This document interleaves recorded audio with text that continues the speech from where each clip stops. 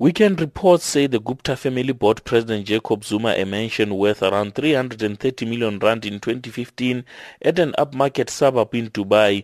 It is further reported the leaked Gupta emails prove that the house was for President Zuma. The emails reportedly also show that President Zuma's son Duduzane acquired residency of the United Arab Emirates on October 5th in 2015, which expires in October 2018. SACP General Secretary Blade Nzimande says the reported emails are a cause for concern. Every week, in fact almost every day now, with a barrage of leaked emails and more whistleblowers coming forward to the South African Council of Churches unburdening panel, the sheer scale of corporate capture and of parasitic plundering of public resources by the Gupta network becomes more and more evident. Sadly, and even more concerning, the central role of President Zuma and his son in this auctioning off our national sovereignty is also increasingly apparent. Presidential spokesperson Bongani Ngqulunga has however denied that the president owns a property in Dubai.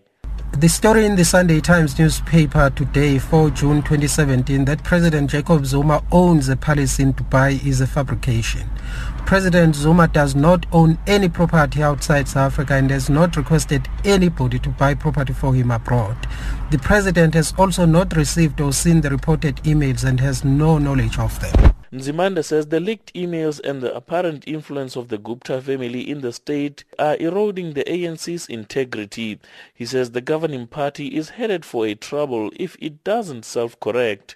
It is no secret that the ANC is now in deep crisis. At the highest national leadership level, it is paralyzed by deep divisions that for the moment render it incapable of undertaking the decisive corrective measures that the great majority of ordinary ANC members and supporters now clearly recognize as imperative, beginning with the stepping down of President Zuma.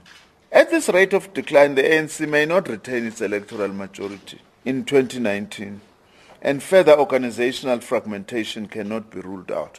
Meanwhile, the DA has challenged President Zuma to take legal action against the newspaper for publishing false and defamatory information about him and the Gupta brothers. The party says in that way, evidence can be brought forward from either side and the people of South Africa will be afforded the truth in this matter. I'm Amos Pao in Johannesburg.